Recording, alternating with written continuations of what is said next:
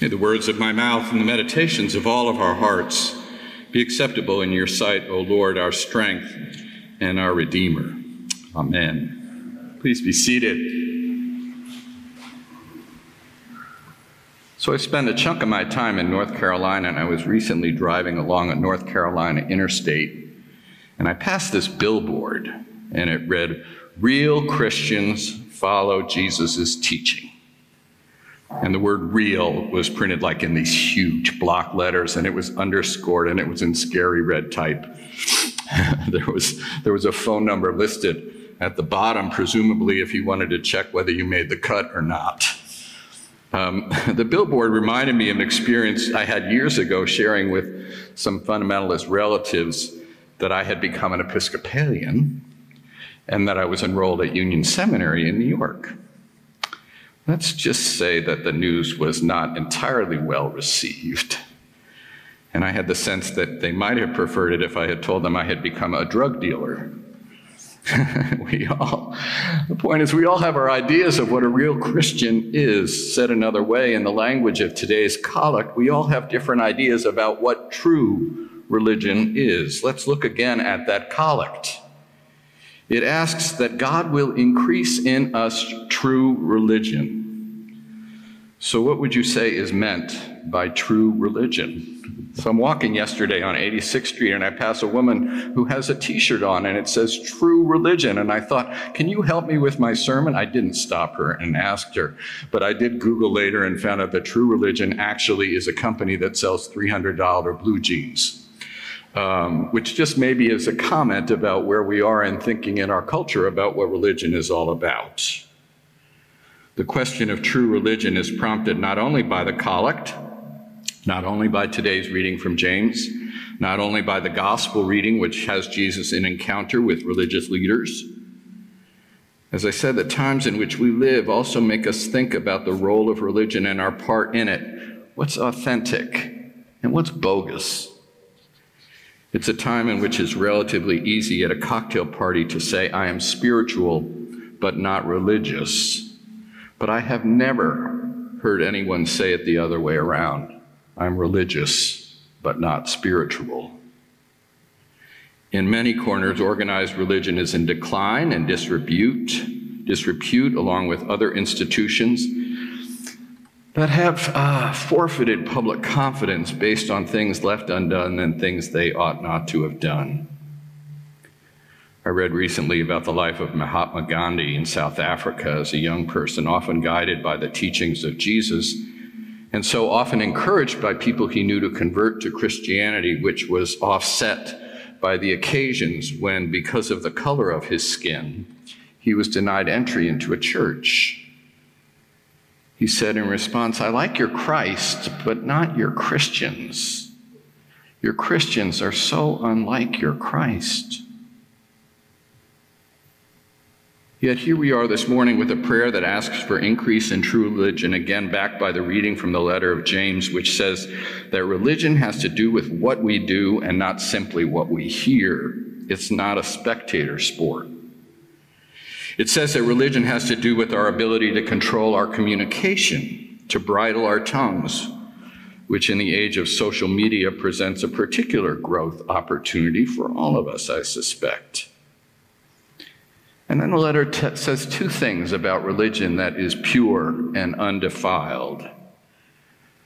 First of all, that kind of religion involves visiting orphans and widows, and I take that to mean helping those who have no one to look after them, those who have been pushed to the edges, who confront discrimination or disregard or dislocation. Right now, this very day, that probably means brothers and sisters in Haiti, in Afghanistan, and the Gulf Coast, and all those in overcrowded ICUs and healthcare workers attending to them. It means people in our city, a city of great resources for so many, but a city where on street corners we find people whose complete collection of possessions can be placed in one shopping cart. It means those in our circle of family and friends who've been pushed to the edges or forgotten, maybe those from whom we withhold forgiveness. Let's just say that in our big, beautiful, broken world, there's plenty of opportunity to practice James' vision of true religion, pure and undefiled, and I give thanks to God for the extent to which this community does that, and I pray that we can just continue to grow in that. Second thing the letter says about religion is that it keeps oneself unstained by the world. Often, probably too often, that has been interpreted as sort of Victorian moralism, a list of things we're not supposed to do. Religion as rules contributing to a less than attractive, holier than thou attitude, which is how many people think about religion and church and Christianity. But maybe we can think about it another way. Thinking about religion in the context of the persistent biblical theme of God's grace, God's abundant love, God's generosity. Perhaps we are being challenged to keep ourselves pure from the way our grace-starved world thinks about things.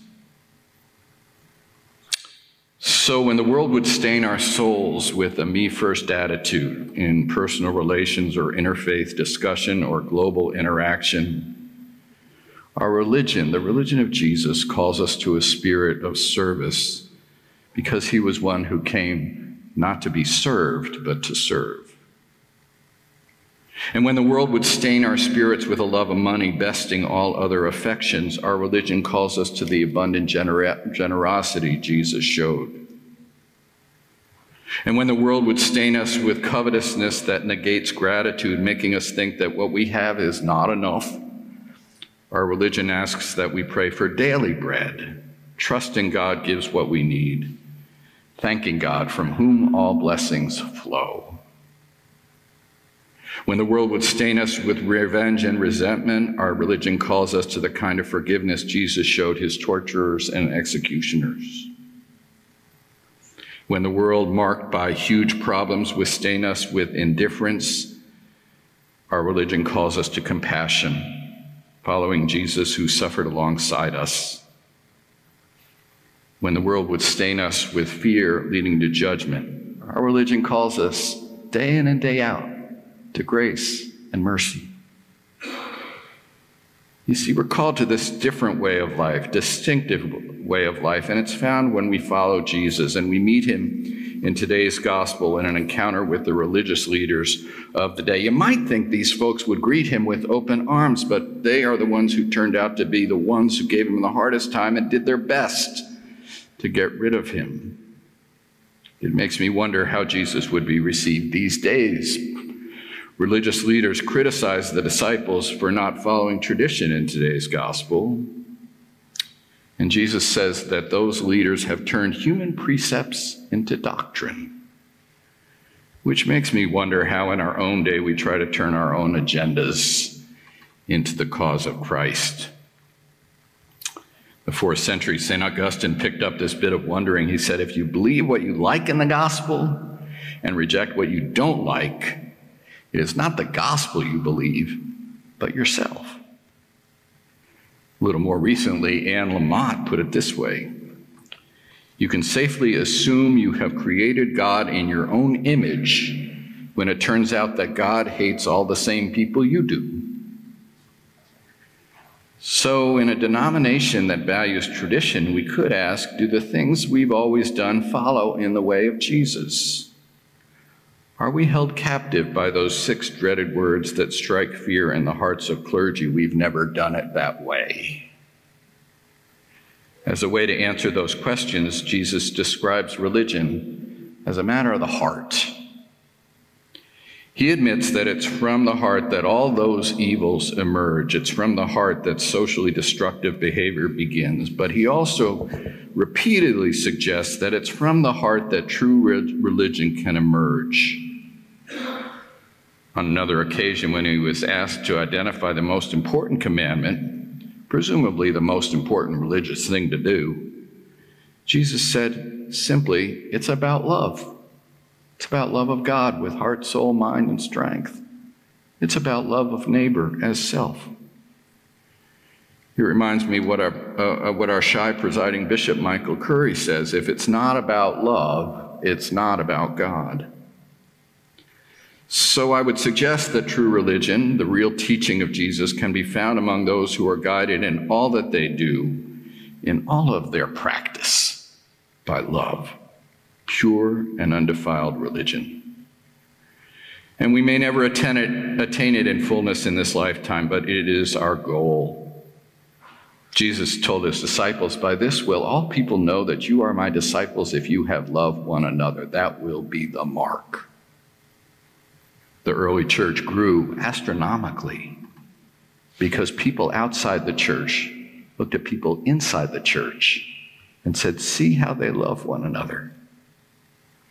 Would those outside the church today say that about us, about the Episcopal Church, about Christians in general? Maybe, maybe not. Going back to the letter of James, those who practice the religion that follows Jesus are guided in their communications by love. So how can you practice that this week in your communications? In their life in the world, which can too often be a loveless, graceless place, those who practice the religion that follows Jesus keep themselves unstained from that way of being and practice love. So what might it look like for you to live in that distinctive, grace-filled way this week? And then they meet those who are most marginalized, the widows and orphans and whoever their counterparts may be in our own day. They meet those folks with love. So who will the Holy Spirit put in your pathway this week to show that kind of love, to show that expression of religion, pure and undefiled? We give thanks to God at this table for the love shown to us in Jesus Christ, showing us what true religion is all about by God's grace. Let us take the collect to heart and ask God to graft in our hearts the love of his name, to increase true religion in our hearts. Let that praying shape our believing, let our hearing shape our doing, so that we experience that old-time religion that was good enough for Jesus, remembering in all our religious practice that if it's not about love, it's not about God. Amen.